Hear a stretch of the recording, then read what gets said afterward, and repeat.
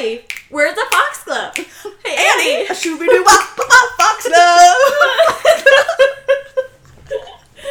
And scene.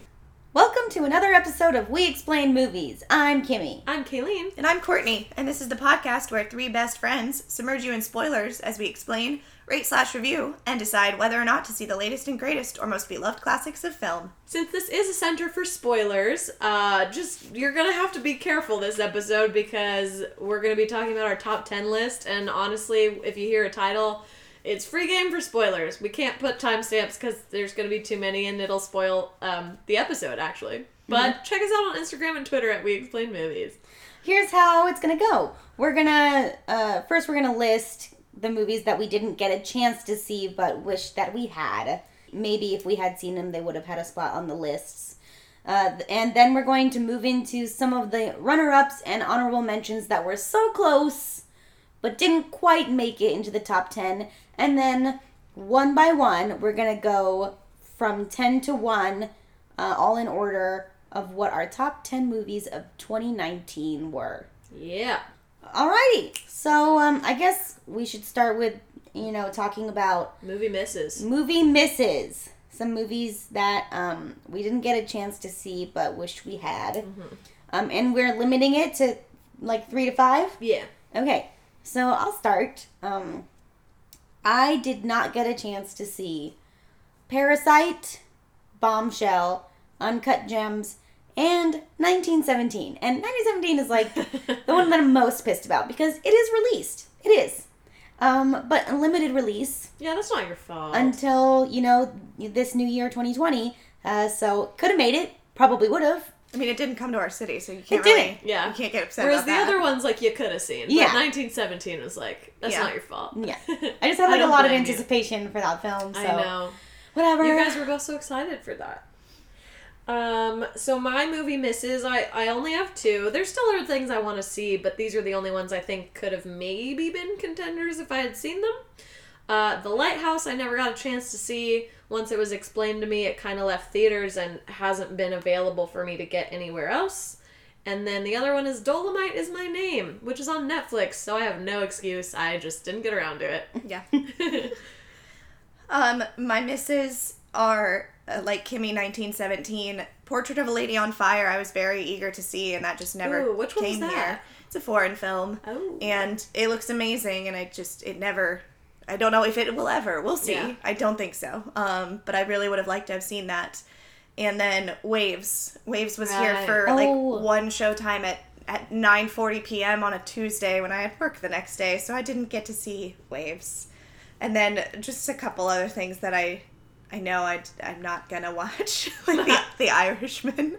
Oh. Yeah. I'm gonna watch it when this episode's being released the day the Oscars come out. Yeah. Oh, yeah. Oscar noms. And so I'm assuming it will get an Oscar nom, and I like to see everything that's nominated, so I will watch it, but I know it's not going to be watched because Courtney just loves that kind of movie so much. I definitely agree. Yeah, and then the last movie that I do think I would have really liked would have been Rocket Man. That's my cup of tea, like a fun jukebox musical. I'll watch it when I can. I've been on hold for it at the library since it came out. So Wow. someday.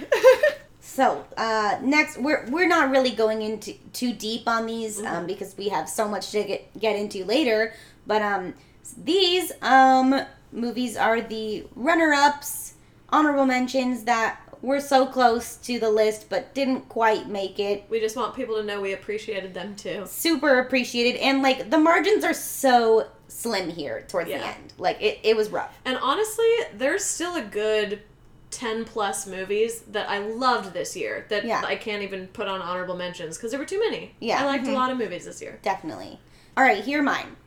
I really liked Us by Jordan Peele, It Chapter 2, Booksmart, and Hustlers. Oh, cool. Yeah. That's a good list. So close, yet so far.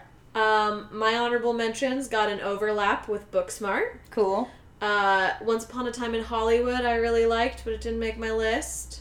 Fighting with My Family I adored. It, just was so cute, but just couldn't make it. And then the last one, which, coming in hot for me just having seen it this week, is Little Women. Just, really Wow, I know your list now, Kayleen. Really went on and off my list several times, but not there anymore. We haven't really talked about it that much. I know. So this is going to be really interesting. Cool. So my honorable mentions just... It's all so the ones sad. Like, yeah. I'm like, my honorable mentions. It's so sad. Like, you were so good. Like, 3 of them that Kimmy just named are all hovering in my realm of which one will it be, which one will I add? Yeah. And so I'll just let Kimmy have those ones. Honey Boy, The Farewell, Knives Out, and Marriage Story. Cool. Those are all my honorable mentions. Wow, you guys. This is so interesting. This is so interesting. Because it's just, yeah, okay. Wow. Whew. I feel like I don't know you guys. Crazy. I'm glad that we have difference. You're going to know me very well.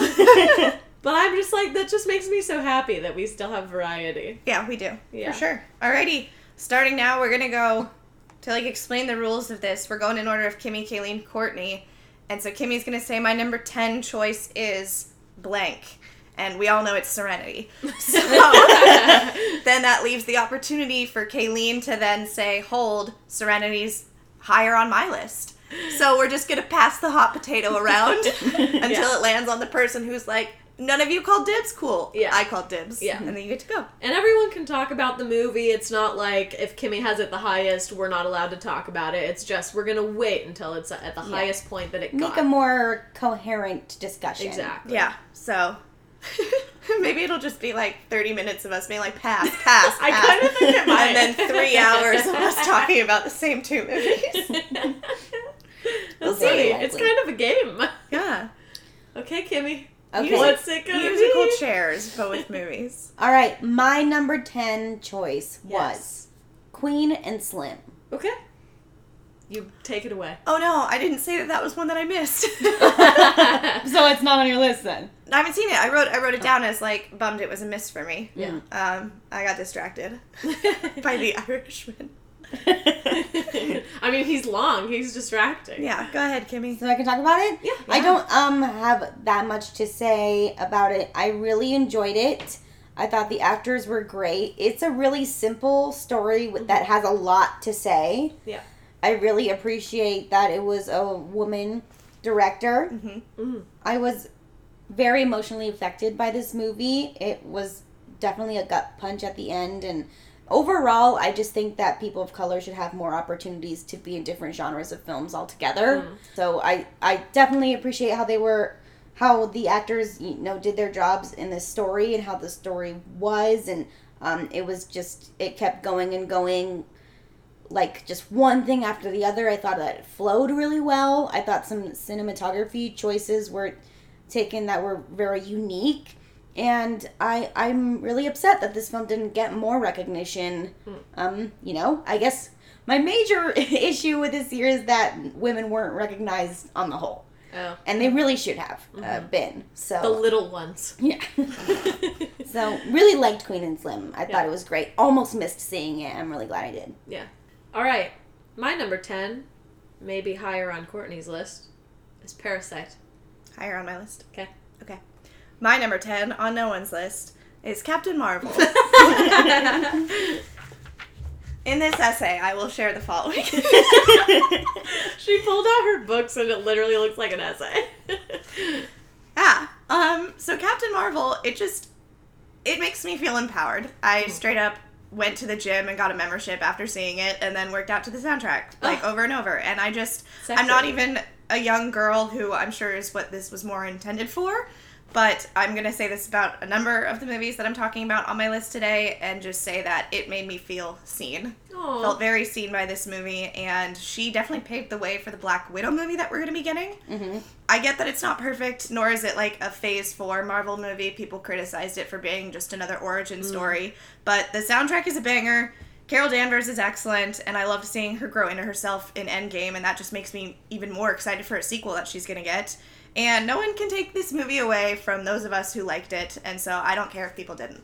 Yeah. Thank you for coming to my TED Talk. Be nicer to Brie Larson. And nobody should get so angry with anyone for liking anything. No, absolutely not. Yeah. Yeah, I definitely just feel stronger that this movie exists in the MCU and in the 2019 movies that came out, and was happy that they gave a woman a shot at directing it. It is co-directed, but that puts us like at our first one in the MCU. Yeah. And now we get to have more, and that's really exciting. So excited for Black Widow and excited for the Eternals, because those both get to have female-led directors. So that's really awesome. Man, I second all of that. Yeah. Totally. That's great. Yeah. So good for this movie. Especially for it paving the way for Black Widow, because I really hope Black Widow lives up to the expectations. Ugh, I can't wait. If it's half as good as that trailer. I know. I know that trailer's the sound. The sound track, effect is the best. like, yeah.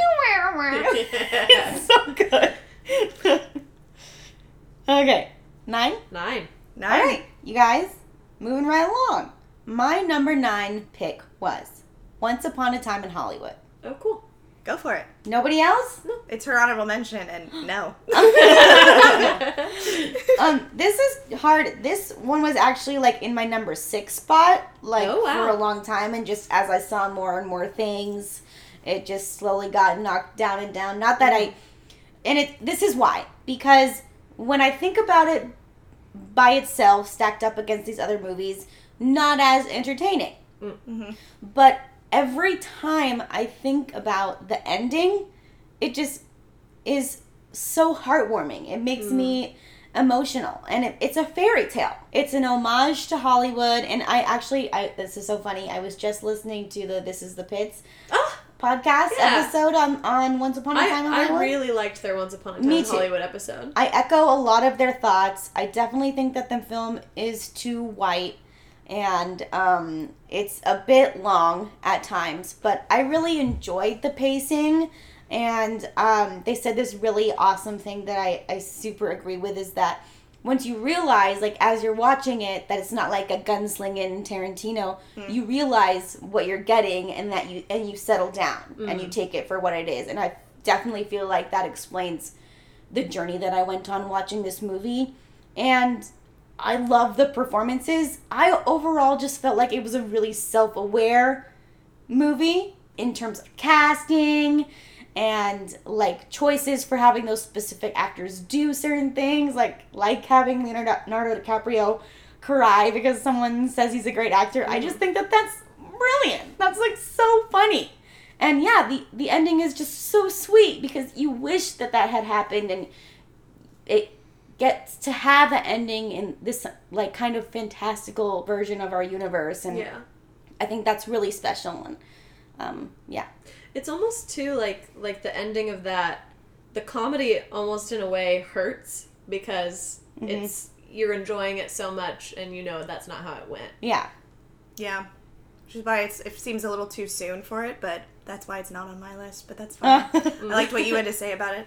All right, my number 9, I think I'm going to get kicked from Kimmy, and I'm not going to get to talk about it. It's Marriage Story. Number 9 is Marriage Story on your list? No, mine's way higher than that. Oh, yeah, that's what I'm saying. All right, bolding that one. And it was my honorable mention. Yeah. Number 9 that no one else cares about. I feel like my whole list is just going to be like me speaking into the void. My number 9 is Frozen 2. Cool. Okay. So for variety, I'm getting this Disney family musical up there and out of the way early because I did love this sequel, and I'm about to direct Frozen with my students, and honestly wish I could just do both. Oh, I want like so fun. Act 1 Frozen, and then I want Act 2 Frozen 2, because Elsa's songs in this one are just brilliant. They make me cry whether I saw it in theaters both times or driving in my car. It's just like when Evan Rachel Wood comes in for that harmony, blows my mind. And not only just her songs, but the animation that goes along with it just could not have been better. There's this really cool effect each time that Elsa is using her magic in this one, where it's kind of, she realizes it's beyond her control in a good way, because that's what the whole plot of the first one is. But in this one, it's more so that it has a life of its own, and you see, like, it kind of looks like stars, the effects, and, like, her magic just has a life, and I adore it so much. And what I liked about it also is that it starts off, the early parts of it are very funny, but it goes into a really heartbreaking mood throughout the whole thing, and it really just lets you sit in it. It asks the audience to just sit and watch something that's not good happening, and I think that's a great lesson for kids, particularly like Anna's song. It just lets you kind of linger in an unhappy feeling, and it's got a great message. And I trust these storytellers to hopefully someday do more with these characters who I love so much. It's just not higher on my list because I feel like they missed a few opportunities to do things with a sequel that now they're going to have to, like, put on hold for the third installment that I just think could have been done now. But I'm so thankful for the soundtrack and the maturity of the animation from the first one because it's loads better. And for all of the Anna looks that I now have the opportunity to work with for SDCC.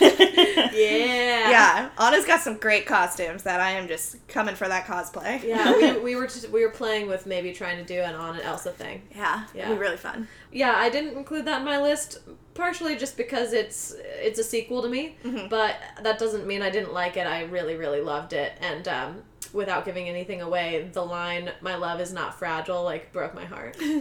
So, I just think that's important for people who have seen it. I thought that line was amazing. Number 8. We're already to number 8. Wow. All right. My number 8 is Joker. Higher.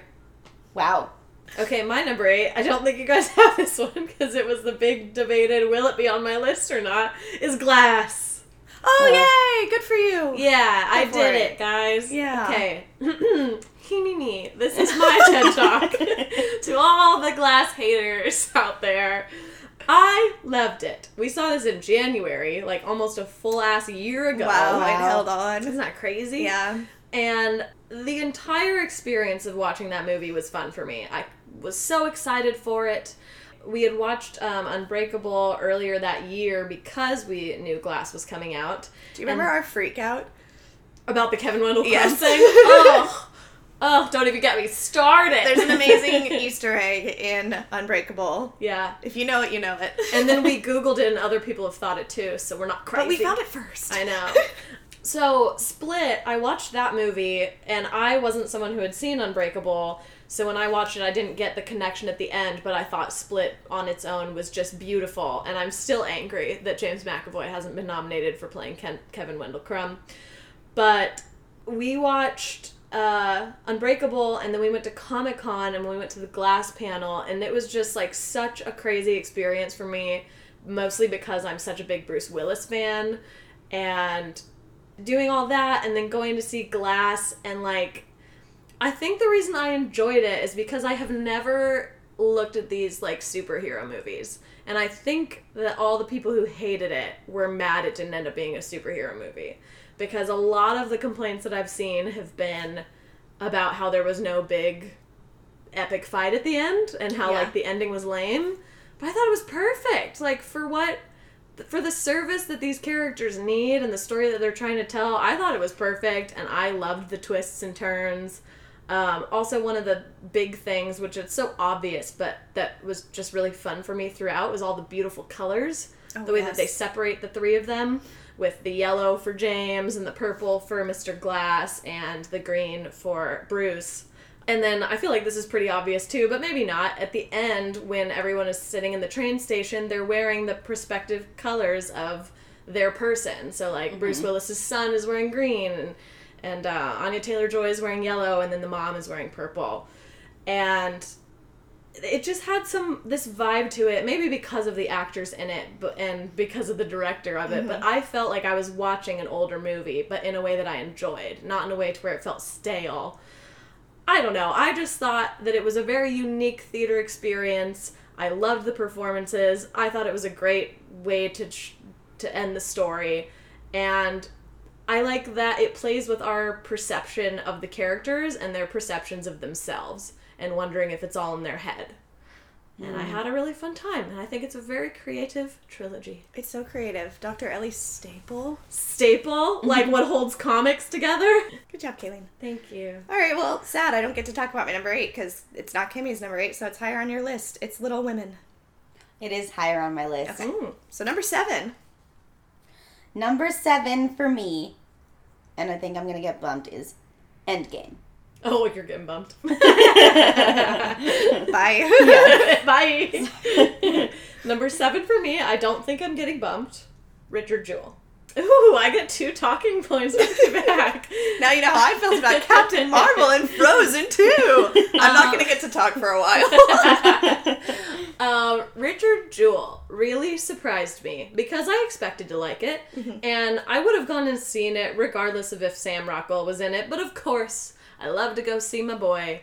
And you know what else? That Jon Hamm is really coming for, like, my number 2 slot in favorite actors. I just, like... Everything he's in, I just adore him, and he's sexy. You know what? He's a monster in that movie. Yeah, but he's so good at doing it. Yeah, at the end of the film, he doesn't say anything in that last part of the film, like in the boardroom. Oh yes. You know, and just like his face was like pure like infuriation. Yeah. And how did you like your 2 boys going toe to toe? I loved it. I was like, make out. I'm just kidding. But what if you did? And just his last line of, I still think you did it. I'm like, geez, leave him alone. But one of the things I think I liked the most about the way the story was told is that this movie was advertised as, we're gonna fix the story of Richard Jewell, which I think it did. But at the same time, they paint him as a realistic person and not this person that was just shat on. Yeah, he's not flawless by any stretch of the imagination. Like, the first 20 plus minutes of the movie is just them going like, isn't he a loser? Like, look at this guy, like, who thinks he's the boss and, like, really is just kind of a bike cop type situation. Yeah.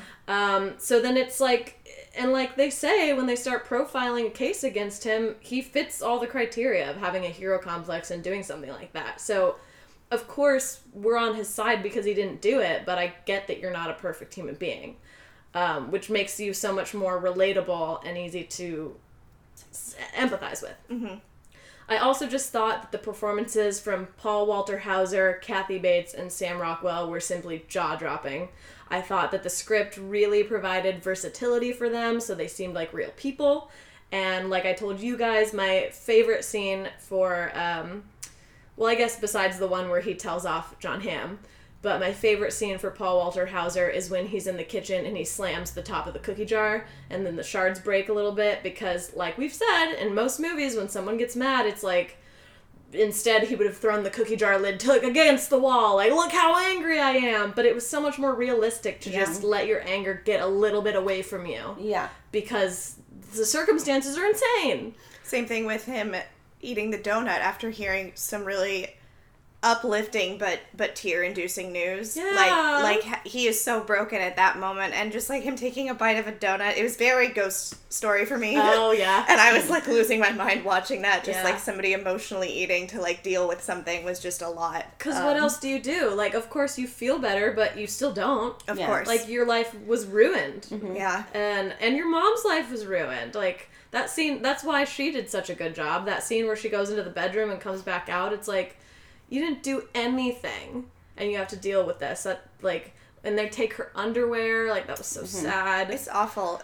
Even though it's not on my list, if I may speak to it, I think it's a really important movie for a time when all we have is this cancel culture toxicity all amongst us. It's so much easier to make a Richard Jewell out of anybody for anything that they do. And of course, terrorism, which is what he was suspected of, is a lot bigger than posting like a tweet that you don't disagree with. But the amount of people that are just willing to like come to your crucifixion for no reason, I just think that this is an important movie to show how harmful that is. And I mean, the 90s must have been a wild time for that, for it to be on every news channel and every newspaper. And I mean, now it's unfortunately just like all on your phones and attacking you more personally. It's at your fingertips now, and it's just so widely accessible. I think just, if anything, like, maybe this movie could have taught us compassion in that regard. And I think that could have been a bigger theme or focus on it, but I get that it's not, because it's historical and we're just mean, evil people all the time. And I'm not happy with it. But on a lighter note, I posed this question to you guys the other day after Zoe Kazan tweeted it, of what historical event that like most people don't know about would you love to see turned into a movie or a TV show? And I love that this one was brought to our attention, because I'd never heard the name Richard Jewell, and that trailer was such a bop. And it's like, you will know his name. And I was like, I don't. Right. I go home to my dad, and my dad's like, Richard Jewell. Yeah. I know him. And did you guys pick, I don't, before we get too far away with that, did you guys pick one? I didn't. I don't think I would have to dig. I feel like I don't know anything other people don't know about history. I can think of a couple stories, but like I mainly am just saying that I'm glad that this story exists because of that. Yeah. I mean, I'm always just about like those cults and stuff. I know they made like a Waco TV show this past year, and I was like, that looks bad. Interesting. Did it? Yeah. What is it called? Waco. What's it about? I really want a movie about those female fighter pilots. You've been saying this as long as I've known you. Because you want to be in it. Because I want a female war movie. Yeah. Like, that's why I like Sucker Punch so much, you know? It's just like, I want women, I want them to be, I want them to showcase the same camaraderie. I love Band of Brothers. I love Saving Private Ryan. Like, I love all those war movies because you get to show people in the throes of despair come together and work together and be brothers, and I want that for sisters. Oh, yeah. I'm so sick of people thinking that marriage is all a woman is fit for. I'm so sick of it. So you're going to make me start crying.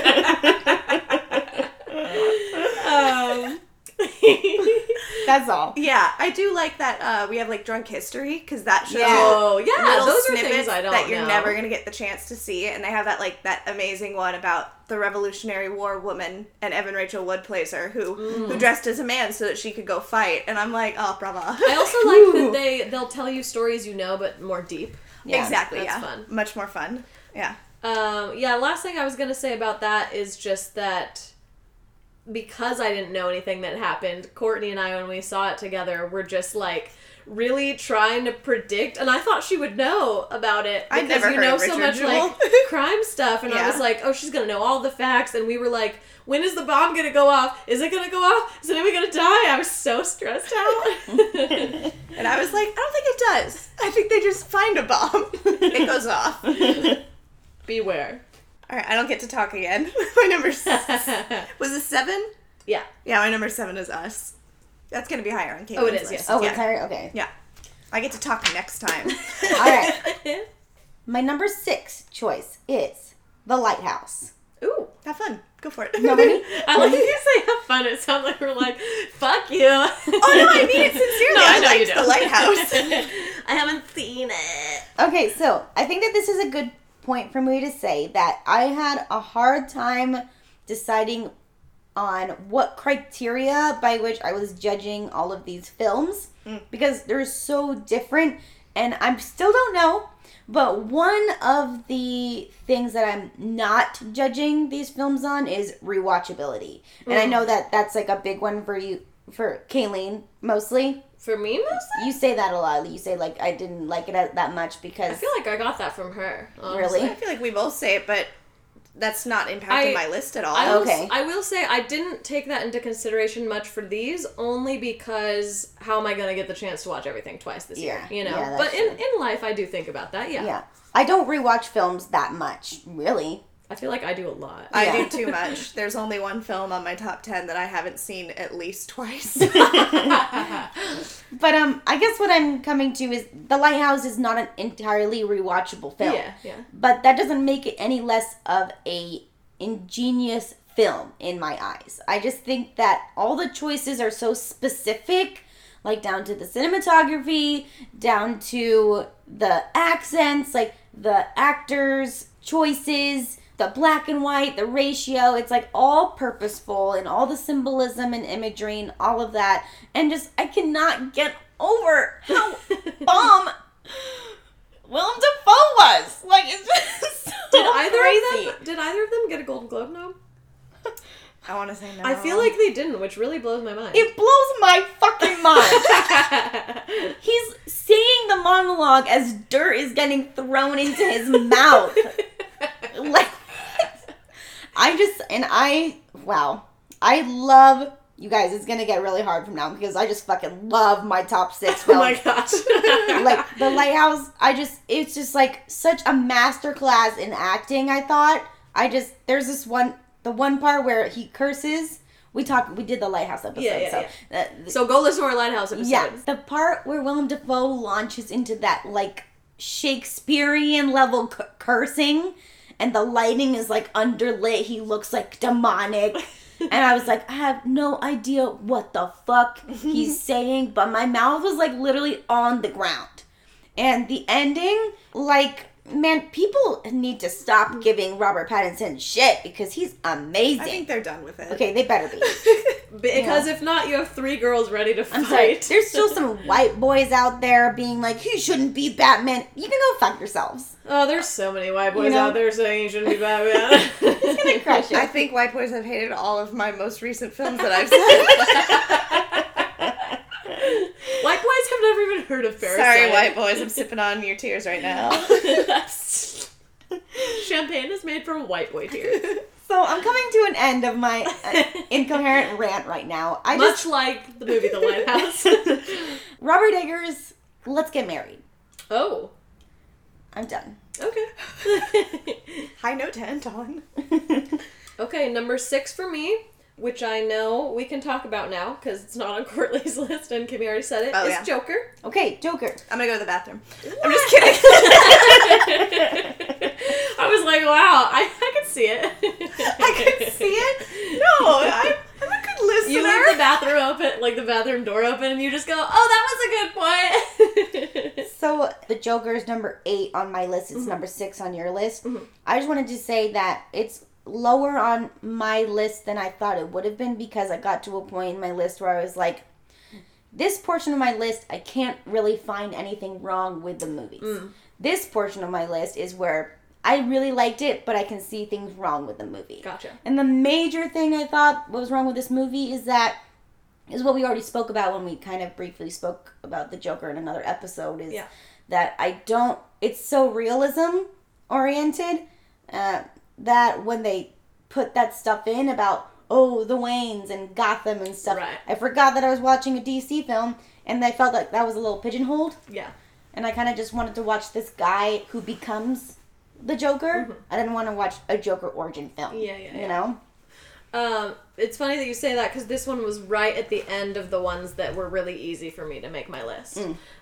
So this one, like everything below this, I really struggled with, but this one I knew was going to be in my top, and as I was putting them around, it just like really easily fell to the bottom of my top, you know?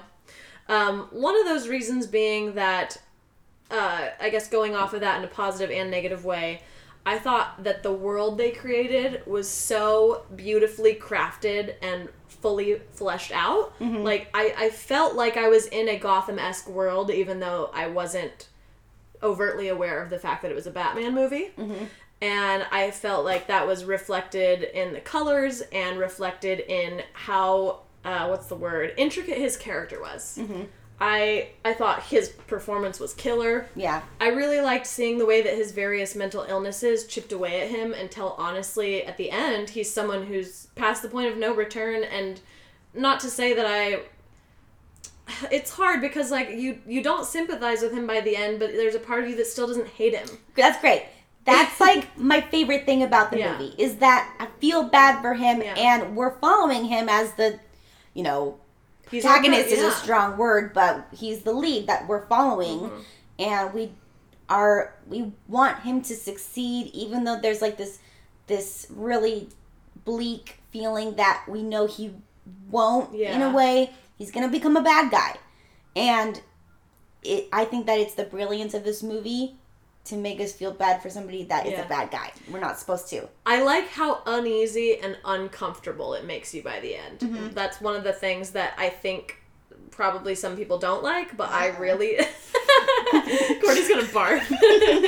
But I loved it. I liked feeling like, wow, this is crazy that this environment you're thriving in is one you are not allowed to, like, you can't be this guy. I can't be on your side anymore, but this is like the first time you've thrived ever. Yeah. And so, like, especially for somebody with such, hardcore mental illness, how are you not supposed to get swept away by this new fame that you have? It's crazy. I just really liked being there for the ride, and I'm I a little bit feel like a dum-dum, but I definitely didn't see, like, anything coming. I was like, whoa! No, me neither. That's so twisty! I didn't either. And I feel like, I know that I've spoke about this recently, but I like catching things before they happen. And just more and more, something is happening to my brain where I'm just surprised by everything. Yeah. And I shouldn't be, but I am. But I think that's the telling of, you know what? I think that's actually really, my point is even stronger, because I think that's telling of a movie that really captures you and that you really enjoy. Ooh. And because Courtney didn't like it and she caught the twist. That's true. Yeah, I went into it with pessimistic eyes. So they were ready. Oh, is somebody a Wayne? Oh. Confront me in the bathroom, who cares? Are you gonna shoot the talk show host? I like my Joker silly. He wasn't silly. Why so serious, Joker? I'm offending all the white boys right now. Oh, I'm sorry. Yeah. I'm sorry I didn't like it. That's alright. Okay. That is okay. Anything else to say before we move on? I thought that his performance was amazing. I am not as convinced that he should just full throttle win Best Actor Oscar award. Agreed. I will talk about who I think should win later. I was gonna ask if you guys, at the end of our episode, if we could have an Oscars desires. Yeah, that would be fun. Man. Not predictions, Yeah, desires. Because I'm not in the mood to predict. Yeah. I'm I in also- the mood to, like, scream into the void about al- how much I like someone. Yeah, I also don't think I'll pick one for everything, but the ones that I like really want. Yeah. Yeah. Cool. Yeah. I have a feeling that there's just such an overwhelming amount of people saying, it's him. Mm-hmm. I think Joaquin Phoenix is an excellent actor, probably like one of the best of our time. Yeah. For this particular movie, I don't necessarily agree stacked up against other people who are within his same category this Yeah. year. But, Fair. you know, I'm just one girl in a sea of men. And we're all in the Academy, so our votes totally matter. Wouldn't you love that? Oh, I would love I it. would wreak havoc. Starting with, Mago, Yeah, go. my number 6 is Dr. Sleep. Oh, okay. Yep. Alrighty. My first note for this wonderful film, in all caps with an exclamation mark, is Rose the Hat. My next note, the mood. Oh, yeah. Mood is big. My next note, oh, the mood. Yeah, I loved this film. Also, might I mention the mood? The mood? Anyone? Would you like a little mood with this? What do you mean by that? Ugh, all of it. Have you ever had a mood? No, I can explain. Yeah. Well, the mood is the way that a story would make you feel, and I felt transported right back to The Shining, but with more hope.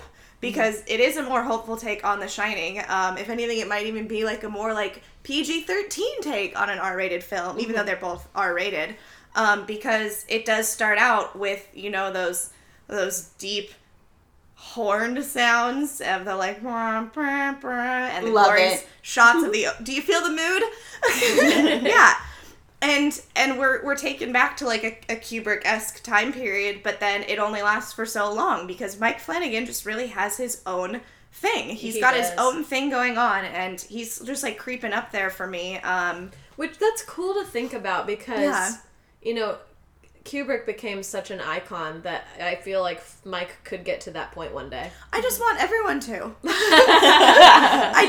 I love directors who have a vision and who have their style. And not everyone has that, so I don't mean everyone, but like a lot of the people that we're talking about today, like they have their own style. And he actually is, since I didn't get to talk about Little Women or Us, he's going to be the first director that I talk about right now because I understand what his vision is for these things. And I'm dying now to own the DVD because Mike Flanagan has a 3-hour director's cut. Wow. With much more from the book. And this book is currently my number 2 favorite Stephen King novel. Ooh. It just jumped all the way up to the top right there. I think I've read like 17 and it's now all the way up there and we'll see how it fares against The Stand. Hi, Sarah.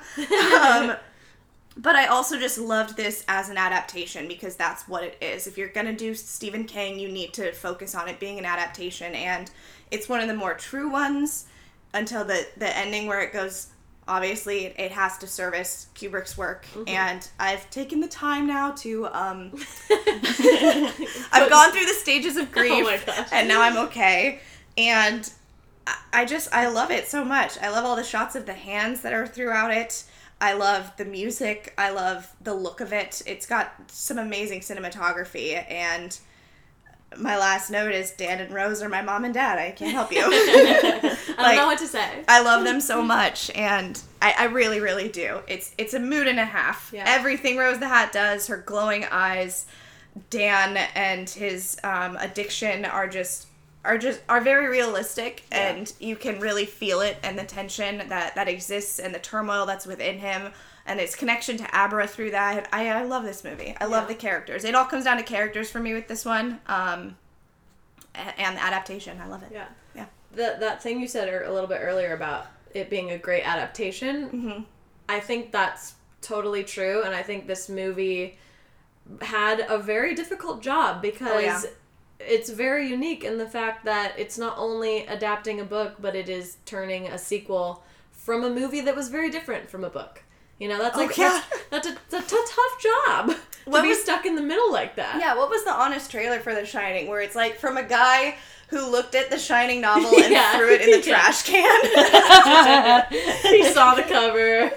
And now poor Mike Flanagan has this job of bridging one of the most iconic films ever made with a new work by Stephen King, because Dr. Sleep is not that old. Yeah. And it was something that just was like lingering in King's mind of like, I have to go back to that. I have to tell Danny's story. That's just something that's sitting inside me. And then the other thing would be just that, like you said, it's an adaptation, but it's kind of two adaptations. He has to adapt The Shining, and he pays homage to it in the best way, I think, because the subtlety of like the staircase scene in the Overlook Hotel of like Rose and Danny mirroring Wendy and Jack with the axe and everything, and then Lloyd the bartender being played as Jack Torrance, and even something as simple as Danny Torrance looking into that iconic doorway shot, which is just the hammiest thing any movie could ever do, and they just did it with such subtlety, and I mean, not subtly, like we know what's happening, but it was calm, and it just let you experience it, as opposed to Dennis Quaid from The Intruder banging down your door and screaming in your face. And Kim, you wish you could have been there. Why do you keep going back to The Intruder? Because The Intruder's the best one. Intruder is love. The Intruder is life. I would die for you, Intruder! Annie, the Fox Club. Yeah, I just wanted to say it did not make my top 10, but much like I said when we, referenced it in our What We Watched This Week a while back, if it had made some tweaks, it very easily could have slid right on up there. Yeah. But just, for me, it didn't. Yeah. All right, moving on to 5. We're halfway done, kind of. Kimmy, number 5. Number 5. I think this might get interesting, y'all. Ooh, I wonder if we'll tie. Oh. My number 5 is Jojo Rabbit. Me too! Yeah? Yeah. Higher. Oh, that's all right. Okay. Let me just give this sucker That was a interesting. Yeah. I don't know why. I just felt it in my bones. I felt it too. That someone was going to tie with me there. Oh. Okay, now you 5. Oh, me 5. See, this is... now I'm like, time to talk again. Because I am going to talk. Number 5 is Fighting with My Family. Yeah, this movie secured that spot very early on. I just knew that I wanted it up there because of the way it makes me feel. Just the charm in this movie is unparalleled. It really is. It is truly the year of the pew. It is the year of the pew. Write that down. I love Florence Can we Pugh. just have it on the record? Excuse me, record. The year of the pod is the year of the pew, so I think that we brought her into existence. I think we did. Florence Pugh, I'm so proud of you. And us. Honestly, she's in like 2 of my top 10. She's in 3 of my favorite 10. movies this year. Even, I'm saying yours didn't make it in my top 10, but it was still a fave. Scarlett Johansson yeah. is like in 3 also. Also Scarlett Johansson. It's the year of her, and so like great that they get to play sisters. Yeah. Also, we've talked about how Adam Driver has had a great year in terms of what he's done. But we're not talking about them. We're talking about Florence Pugh. This movie just puts the biggest smile on my face, and it's so underrated, but it's just a movie that feels simplistic in the best way. It's a movie you watch. go watch it. You don't need to, like, dissect it. We don't need to have, like, this huge hashing out that we're going to have with my next top 4 movies.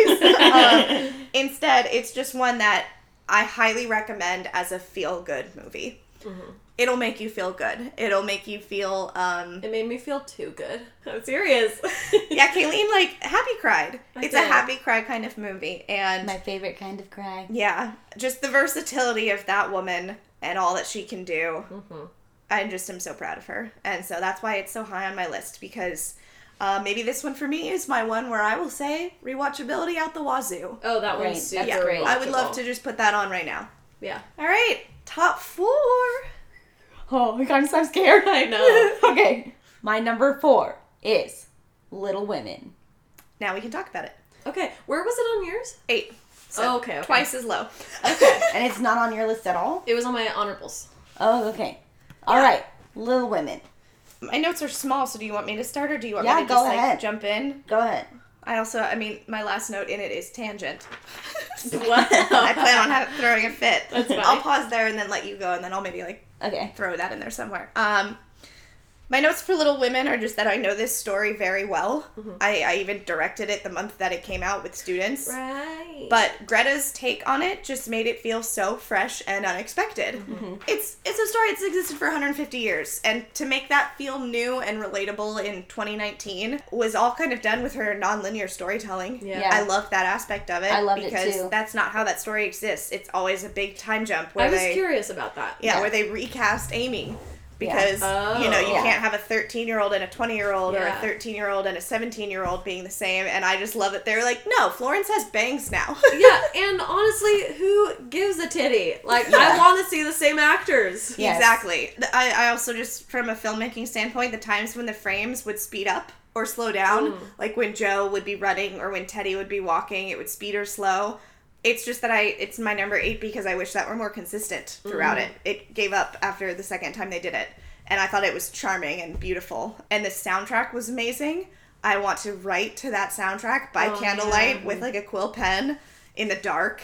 And the chemistry between all the March sisters and Marmee was just phenomenal. I mean, you can tell that those women really love each other. Yeah. I know. Yeah. And then I'll let Kimmy talk because I'm sure she's going to say something about what I have, but I have a very just minor note where I wasn't willing to just write it all down in diary form, but I have a tangent to go on, so whenever you want to get to that. A good tangent. Oh, a good tangent. Yeah, okay. Not a tirade. I thought it was going to be like, Timothée Chalamet! Oh, no. But let me just say, he's been a fuckboy now for 200 years. The first thing that I want to say about Little Women is that it is so pretty. I want all their clothes. Yeah. I want all of their houses. It's just so beautiful to watch. Mm-hmm. I did a little bit of research on the costuming and stuff like that, and like all the research and planning and like subtext that they used to create the things that they're wearing is just phenomenal. Like, it's so amazing.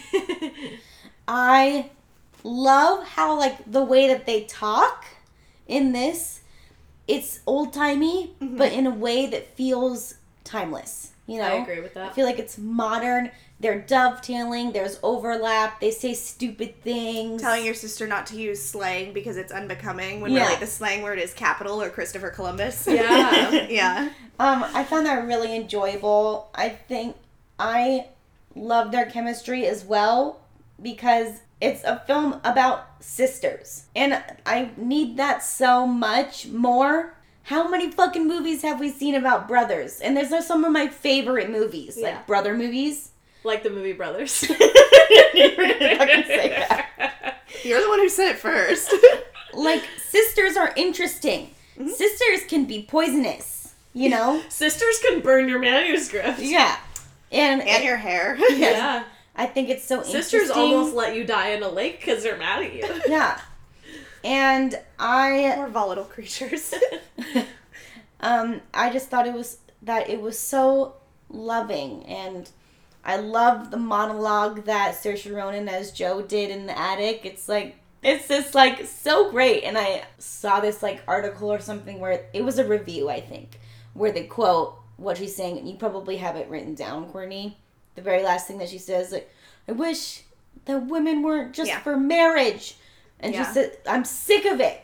And the person in the reviewer said that's going to be highlighted a lot. But the end of that monologue That's my favorite part. I'm so lonely. You know? know? Yes. My tangent is, I don't know how to put it into writing, but go off about Joe's monologue because we're going to get personal with these top fours. I know we are. We kind of had to talk about this before we did the episode, and we were like, we already know what is going to make it higher on each other's lists just because we know each other's traumas. So we're going to dip our toes in them a little for you guys. Yeah, prepare to get dunked in trauma. God. Dipped and dunked. Yeah, because I'm a single woman at this moment in my life with opportunities maybe to be less so, and I'm just not feeling that. I don't want it. I want my independence. I want what she says right now. I want for women to be thought of as more than just made for marriage, but I'm so lonely. Yeah. I know that. I know that. And that line just hit me so hard. Same. In the car after a date, and I just started crying because it was a day after I had seen the movie, thinking about it, and just knowing that that's how that resonated with me. Mm-hmm. That movie did not resonate with me half as much as that line did, because that line hit home in just every way imaginable. We're all going through that, and in more ways than others, it's about your independence, it's about your agency from your family, from your friends, from your potential spouses or partners or anything, and it just, whew. Yeah, I feel that. What I loved so much about that line is that it let go of any room for people demonizing Amy for getting with Laurie. Which is also a great work of Greta Gerwig. Yes. Because you guys also know Amy March is one of the most hated literary characters. Yes. I did, because when Florence went on Stephen Colbert, he was like, you have to play the fucking Amy. And she was like, I love Amy. And how can you not after watching this? And watching it, I mean, as you know, and as Kimmy may know, I didn't know shit about Little Women. I don't know how I escaped it my whole life, but I didn't, and I never once thought she was a weak character. Mm-hmm. Oh no, and it's largely due to, because people recast Amy. Amy starts out as cute little Kirsten Dunst, and then grows up to a woman that is new, and you don't have any tie to her, and you see her like flirting with Laurie and taking Joe's trip to Europe and becoming this whole better woman, and like Louisa May Alcott, I really wonder what kind of relationship she must have had with her Amy, whose name was May, and who died giving birth to her child, and then left the child to Louisa May Alcott, and Louisa May Alcott died single and alone. Yeah, but she's a famous author. This movie broke me. That's why it's not higher on my list. Is that really why? No, I'm not broken by it. I'm really not. I felt at peace and joyful watching it, and again, I only cried in retrospect, connecting it to my own woes, like the narcissist that I apparently am. No, that's not true. I know, I'm not. That's what movies are supposed to do. Yeah. But I do think that Greta took the time and the care to make all of these women human, and having that conversation between Meg and Joe about just because my dreams are different than yours does not make them any less important. And I can want something basic, and that's okay. And that's okay. And poor Beth doesn't get the opportunity to want because she's so sick all the time. And then Amy, that's all she has is want within her. And I mean, it's just, that's the same with Joe. And that's why they two have such a tumultuous relationship, is because they're two sides to the same coin. Totally. Same thing with Marmee. Marmee's line about how I'm always angry I loved that. Is brilliant. This movie is like climbing down my list. It's now my number 2. Oh my god. I'm just kidding. You know what I liked about that line is this isn't on any of our lists, I assume, but we all just saw A Beautiful Day in the Neighborhood, and it was similar to how Mr. Rogers says, he's like, no, I totally get angry. It's like, just because I'm doing a good job of dealing with my feelings doesn't mean I'm not a human. And that's something that I need to work on.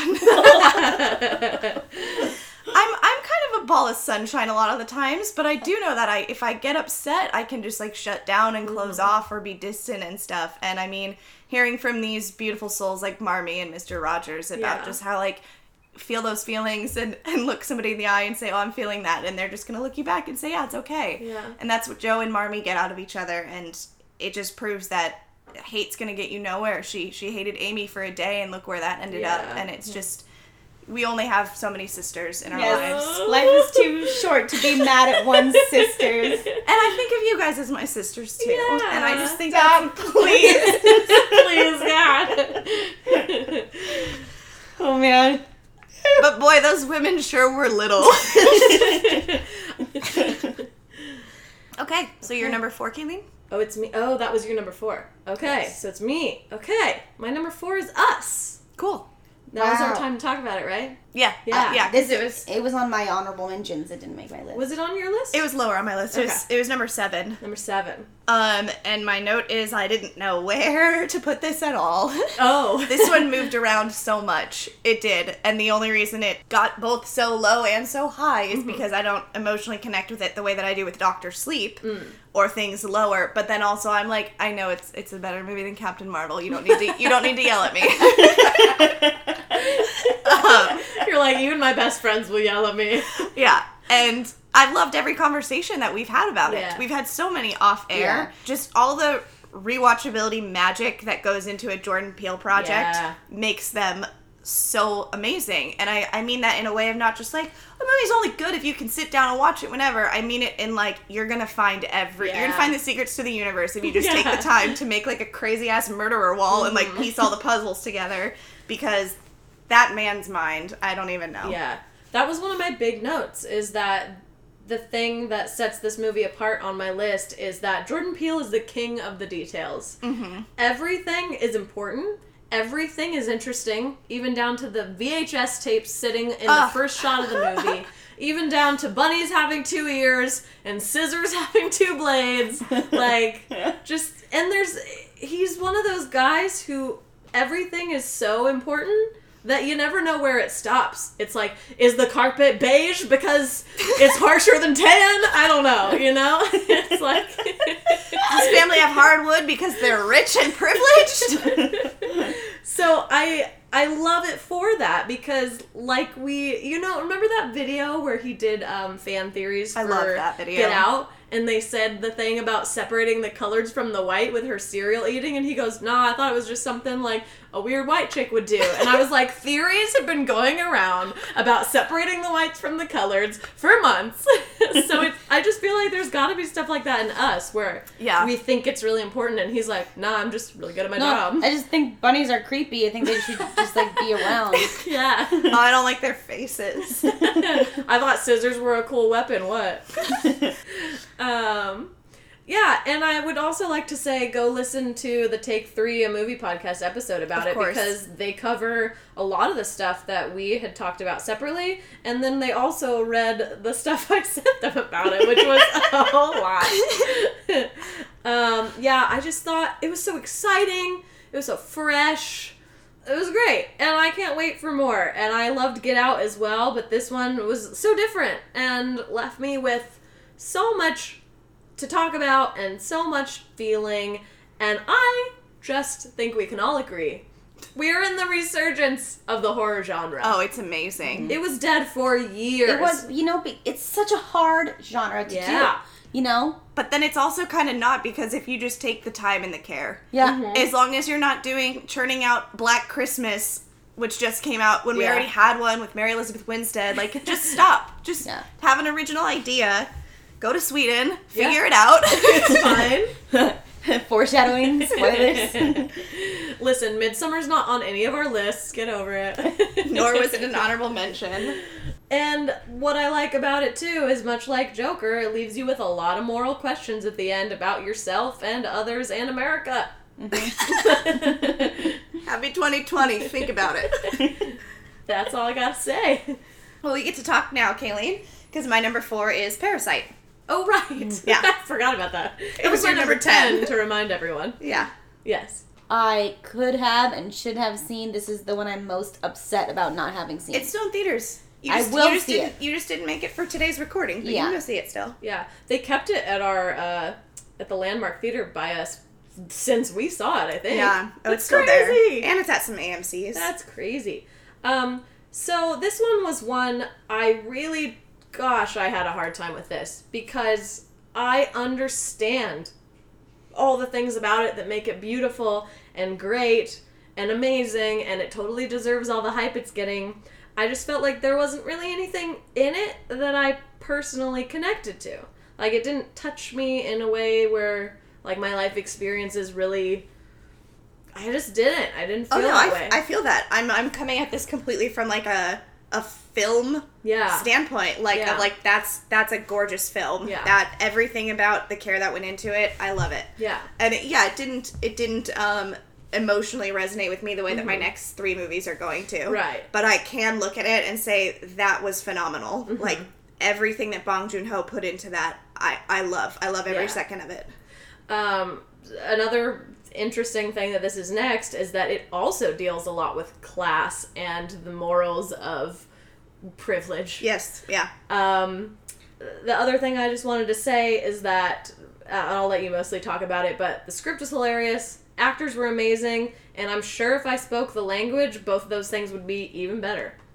Oh yeah, because I was really wondering what kind of like I did like a deep dive for Reddit with this one of just like what other people were saying and what maybe like Korean speaking film viewers were saying about it and all that stuff, and pretty much the like main thing it comes down to is a lot of humor that exists within that culture and like different things that they're saying, which I don't need to get into because it's just going to sound really tidbitty, but the cinematography in it is phenomenal, and I just want it to come for that Best Picture win. I really do. Oh, interesting. I think it is... A lot of people... I saw this interesting article where it was a bunch of different film... I don't know what the word is. Like, film groups. Like, let's say AFI, like this and that. All these different ones saying they're, like, Best Picture, Best Actor, the ones they want. Yeah. And a lot of them gave Best Picture to Parasite. Which I hope it's up there because...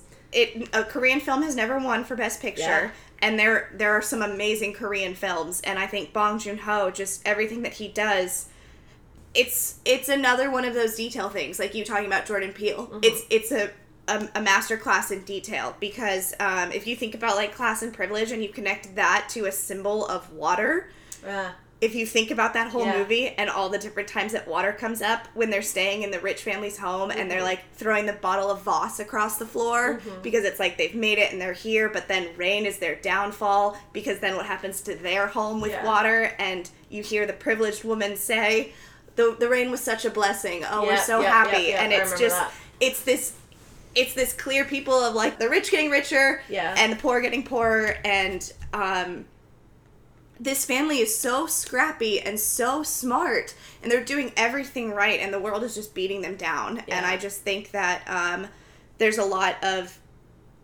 care taken to making those symbols clear with the water as well as the rock. Mm-hmm. The rock that they're given. Yeah.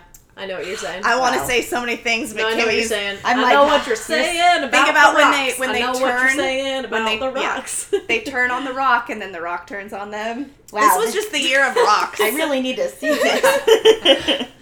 Midsummer also effed with rocks. Uncut Gems, rocks. True. Yeah. Jumanji, The Rock. Finding my family, The Rock. Yeah, love and appreciate what was done. Yeah. And it's a gorgeous film. The cinematography, chef's kiss. I also thought that, thinking back on it, one of the things that I felt like put it on the list is that the pacing, I think, is flawless. Because it keeps you entertained, but also on edge. And it rides the line of both of those things the entire time. And the same thing with genres of thriller comedy. You're constantly, like, getting whiplash from it of how am I supposed to feel right now, and at times it's so scary, and at times it's so funny, and you just don't know where your head's at. Bong Joon-ho, man, I love him. Go Bong. Top 3. All right, Kimmy, get your dukes up. Number 3. All right, guys. Number 3, Marriage Story. All right, here we go, wounds. Let's open them. You guys didn't have it on your list. I did. I have it at number 9. Okay. All right. I loved this movie. And it really hurt to watch it. But I think I will watch it a lot of times. Kimmy made us not watch it with her, actually. Yeah, well, I actually ended up watching a lot of it with Courtney, but... Oh, right. Yeah, the second half. I'm glad that I did watch the beginning by myself, though, because I just think it's not only is it so well acted by Adam Driver and Scarlett Johansson, but I just think the production is equally as fantastic. Like, I know I talked about it at length in another one of our episodes, but I love how it's reflective of a theater performance. Yeah. And I love that the actors are given a lot of time to behave in their environment with these long takes. I love the eccentricity of who the characters are, and their relationships are so specific, not just the ex-husband and ex-wife, but like their families and stuff like that.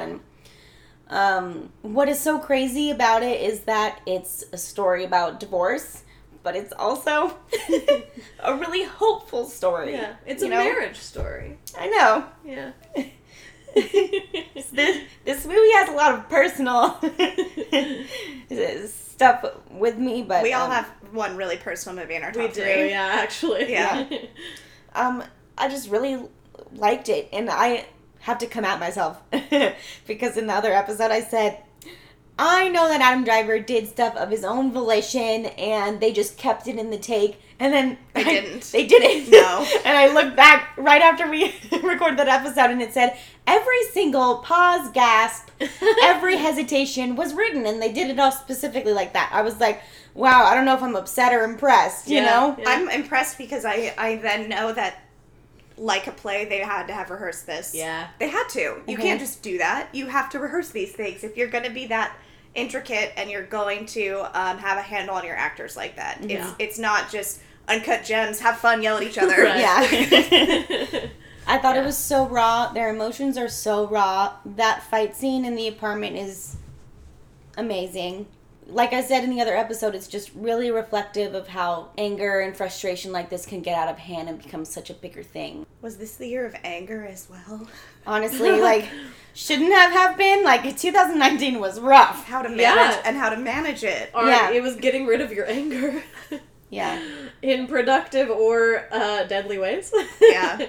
I don't know if I can say much more about it without crying, but I thought it was just one of the most amazing films of the entire year. The thing that for me, which you already said this, but the thing that solidified it making it on the list and not being an honorable mention is the reflection of their artistic life in the style. Mm-hmm.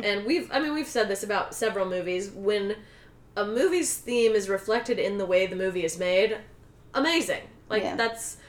Honestly, it's kind of simple to do, but also very difficult. And when you can pull it off in a productive way, it's amazing. Mm-hmm.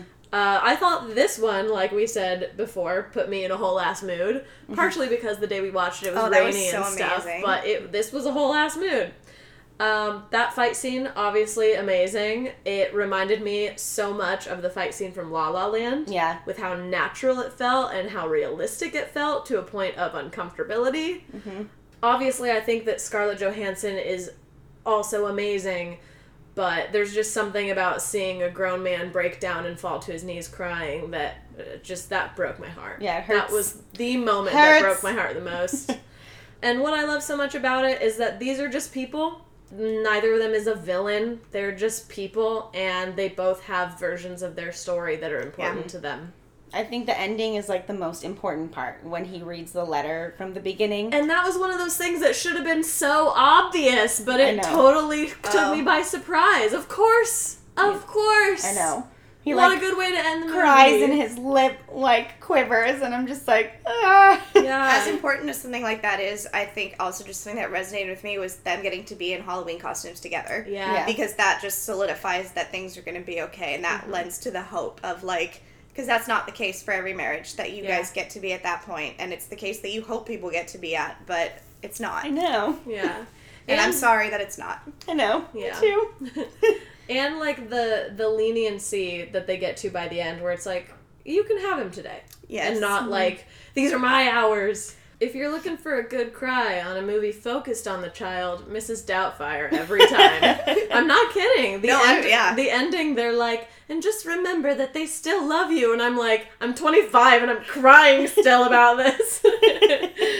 Whatever. I mean, the Mr. Rogers episode of Divorce. Yeah.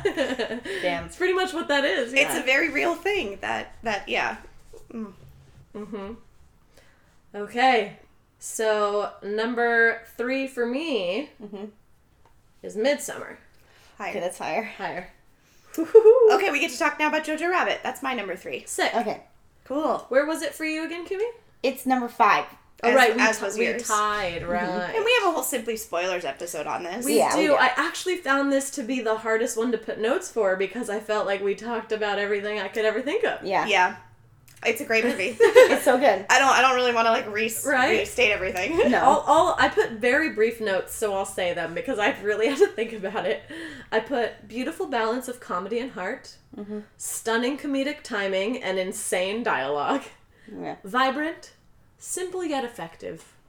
Yeah. I would say that my only note would be that it could have come for number 1. This movie is just everything I want in a movie. Yeah. I'm all about comedy. I love heartfelt movies, and this one easily could have just been up there if not for certain things like emotionally resonating with me more to make me want to say like, no, that's what I want as the best thing. Yeah. But this movie it's gorgeous, and I really hope that it's a contender.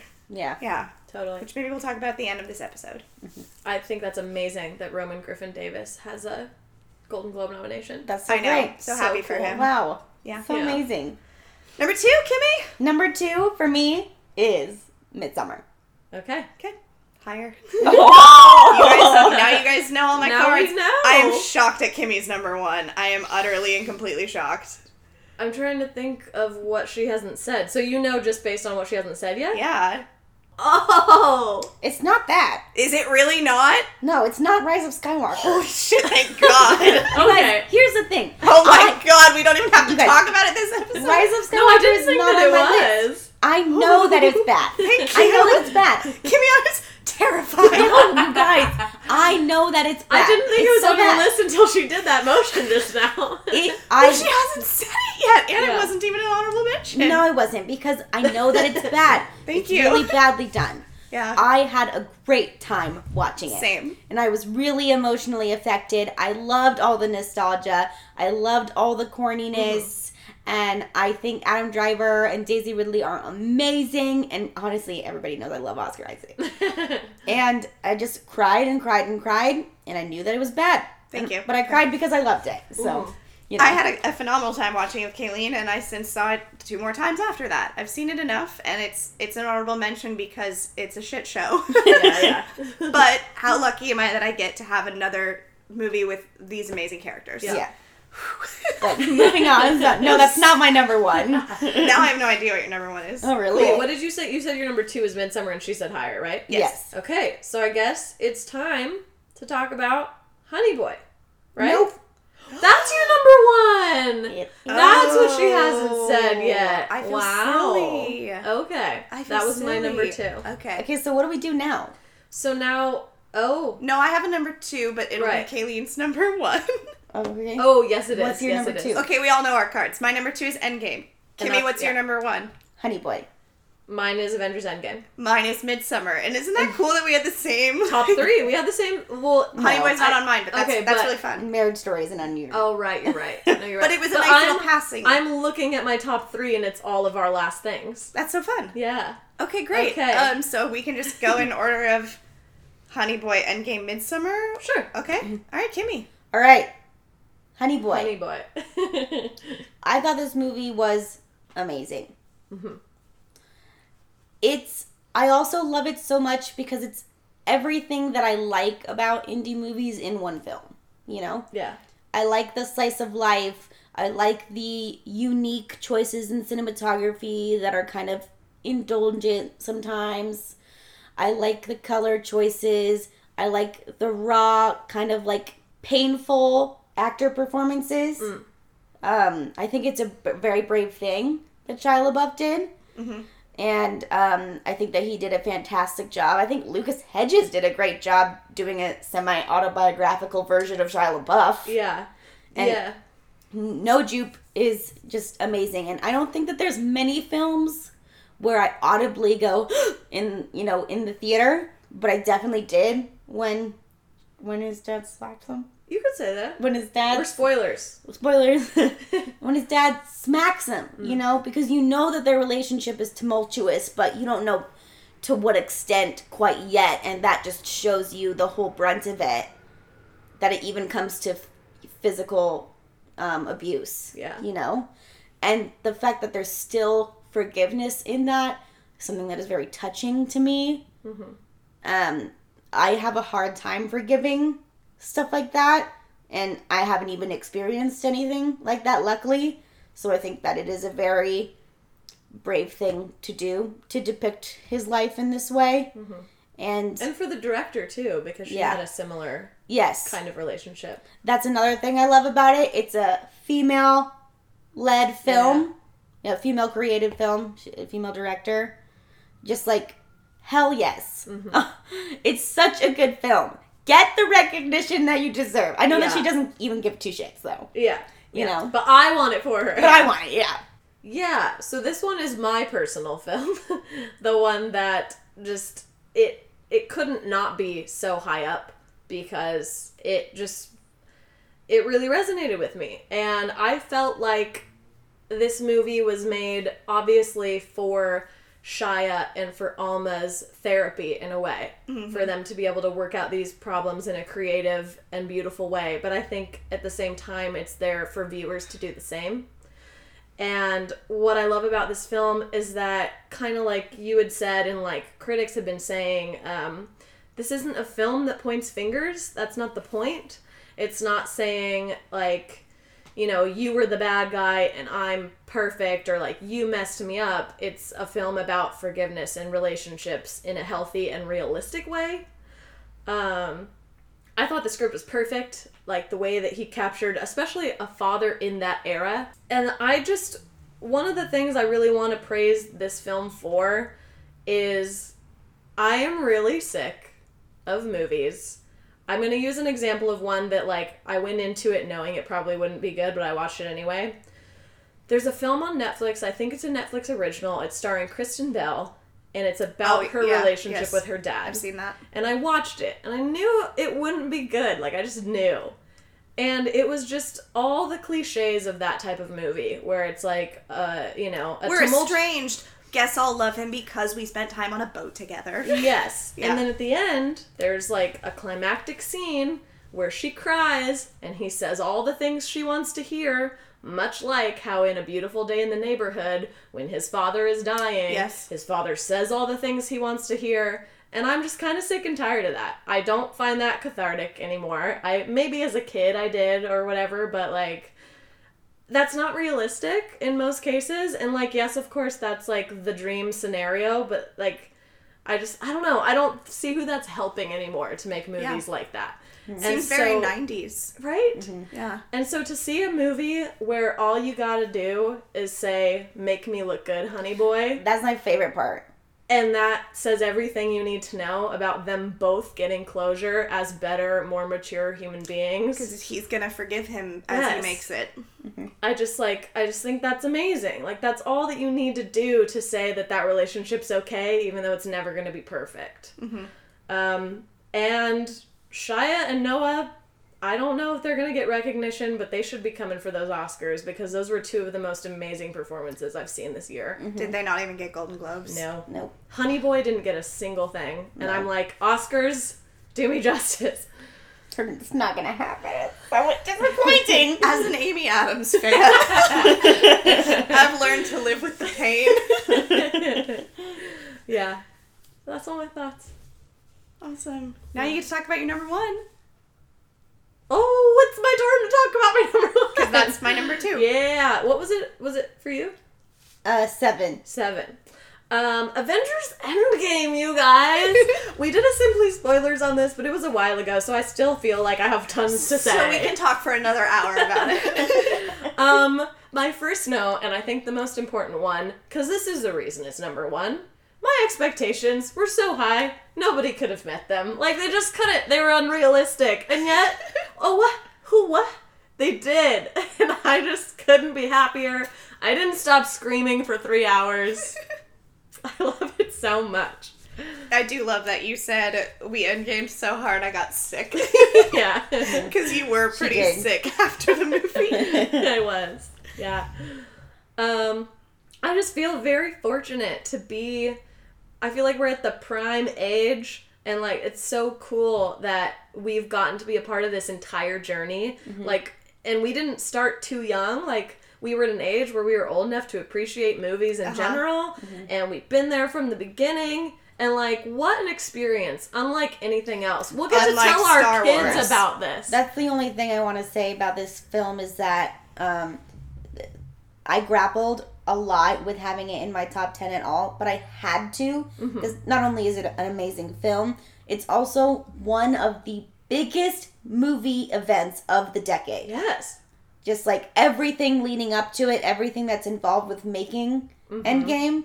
It's been years in the making. And I'm scared I'm not going to get an experience like that in my lifetime. Probably not. I really don't think since, like, the first saga of Star Wars, like, the first trilogy of Star Wars, there has not been a movie of this caliber. Like, to the degree of fame, to the degree of hype. Yeah.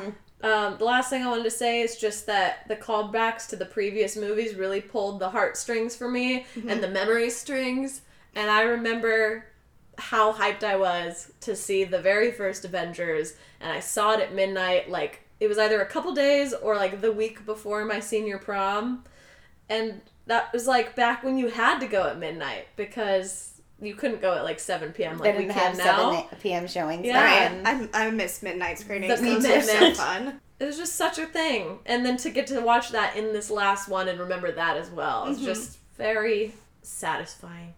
Alrighty. And now... So, my number 1 movie is Midsommar. And it's my number 2. And it's my number 3. Wow. Wonderful. Let's all talk. Let's all grab hands and scream. I just would like to... This is so funny because she's not here right now, but my sister's visiting right now. We got to show it to her last night. And before we watched that, we were talking about Midsommar briefly. And she's like, why do you like that film so much? It's just a horror movie. It's not. It is so much more than a horror movie. It's my trauma personified. It's really not even a horror movie. No, it's really not. It's really like a happy movie. But I feel ecstatic at the end. That guy's got people in the seats. Yeah. And that's yes. And then it got a lot of angry boyfriends walking out, and hopefully ended a lot of happy relationships. Yeah, right? It's about... They're like, I relate to Christian. Right? It's about empowerment. It's about overcoming trauma. It's about family. It's about self-love. In a way, female friendship. Yes. Home. Yeah. It's about finding a support system. It's great. It's about being held. And yes, it is about being held. And I know this is true for me, and I think for both of you, maybe not, but our introduction to the Queen. Florence Pugh. Courtney saw Lady Macbeth. I saw Lady Macbeth. Oh, because that was a couple years ago. That was a couple years ago. I was thinking you might have seen Fighting with My Family before this. And it was my introduction to her of you guys going, it's the girl from Fighting with My Family. And I was like, no, it's not. It's the girl from Lady Macbeth. You guys don't know what you're talking about. I didn't say that, but I was like, no, it's the girl from that. Yeah. And you were like, she's also in this. And I was like, Year of the Pew. Year of the Pew. I just can't believe her versatility. Yeah. So good. It's a scary movie, but the part where she finally gets to, like, scream and yell and everybody's there supporting her and yelling part. too. Yeah. We just watched it again last night and I'm almost crying. Yeah. And it's, like, ridiculous. It's ridiculous that that's an emotional pull, but it is, Mm-hmm. It's so brilliant. It's brilliant. Nobody's ever let her do that before. I know. Yeah, Ari Aster I haven't seen Hereditary, but from all that I've heard and from me seeing this movie, he is the master of metaphor. Honestly, I can't wait to see what he does next. Like, what the fuck will he think of next?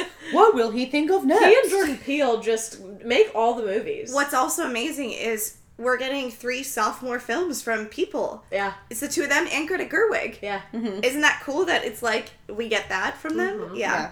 And then for me to just be really basic, awesome that it's a horror film in the daytime. Like, yeah. What? That's so cool. Still fucks me up. Yeah. And the fact that I feel like I haven't even scratched the surface with unpacking all these metaphors and symbolism in this is just beyond me. My big thing with the symbolism and the metaphor is just the relationship. Because I feel like a big argument against this film could be she literally sets her significant other on fire. Oh yeah. And it's really not about that. And it's not about she literally joins a cult. It's not. It's about finding your home, and it's first and foremost a story. And so it's telling that story from a way that is both visual and as severe as it can be. We're seeing the most extreme thing you can do, rather than, as this film is, about a breakup, rather than just end your relationship. No, instead, go to a 9-day festival in Sweden and set him on fire in a bear costume. Yeah. And I felt seen by that. Yeah. That's what I want to do to all my ex-boyfriends. I felt very seen by that, because we as women, and we just, in North America, Sweden could be different. We don't get that opportunity, and... And I meant that very sincerely, because it's storytelling. You know, that's something about why I love Gone Girl so much, is because Amy went through this entire elaborate scheme to ruin a man's life just for cheating on her, and it's like, in the real world, Marriage Story, you get divorced. Yeah. Mm-hmm. And I'm like, no, don't do that. Put him in a bear costume. Instead, get wild, go crazy, have fun.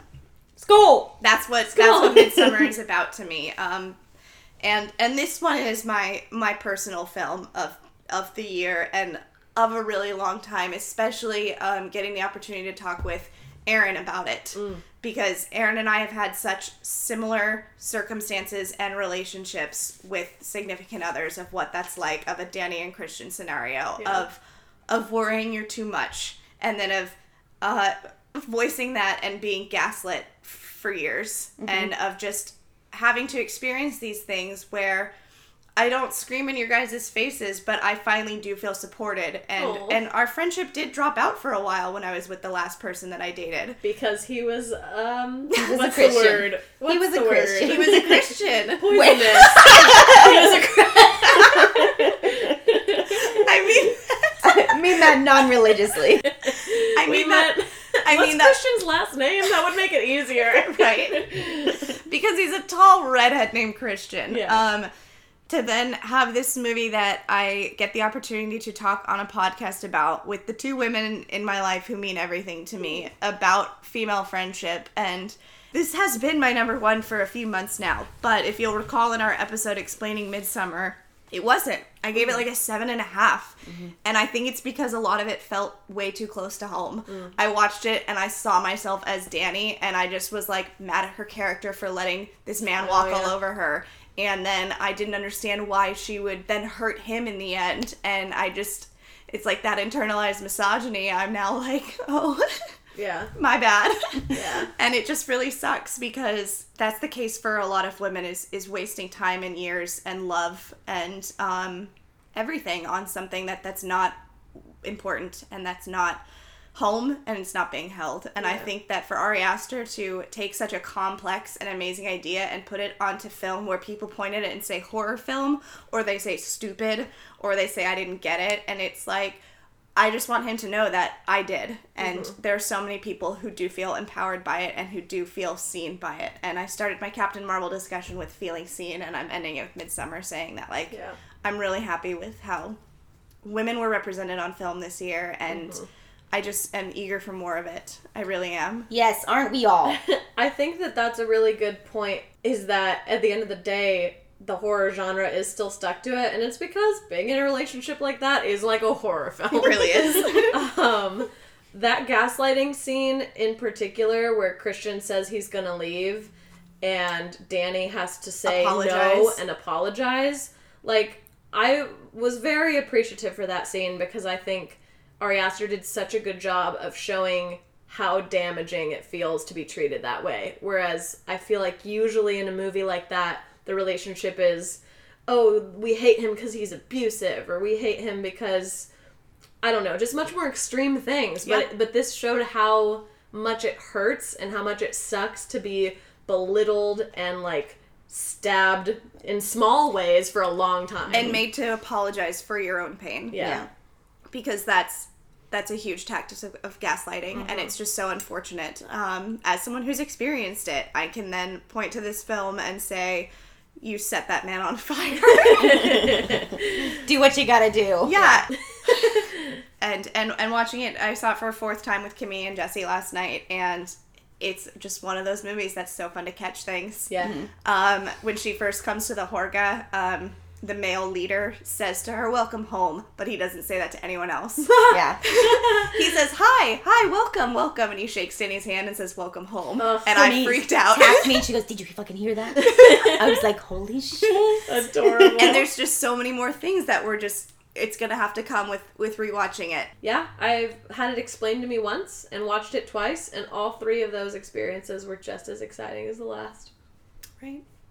Yeah. And I take back my 7.5. I'm so sorry. That was damaged Courtney. I'm enlightened Courtney. And I give it an 11. I've set a man on fire. I feel better. Well, we did it! I feel very happy with everything that just happened. The knives were not out tonight. That was including the movie Knives Out. That was the friendliest we've done. Yeah. Amazing. Female respect. We've all learned to control our anger. Yes.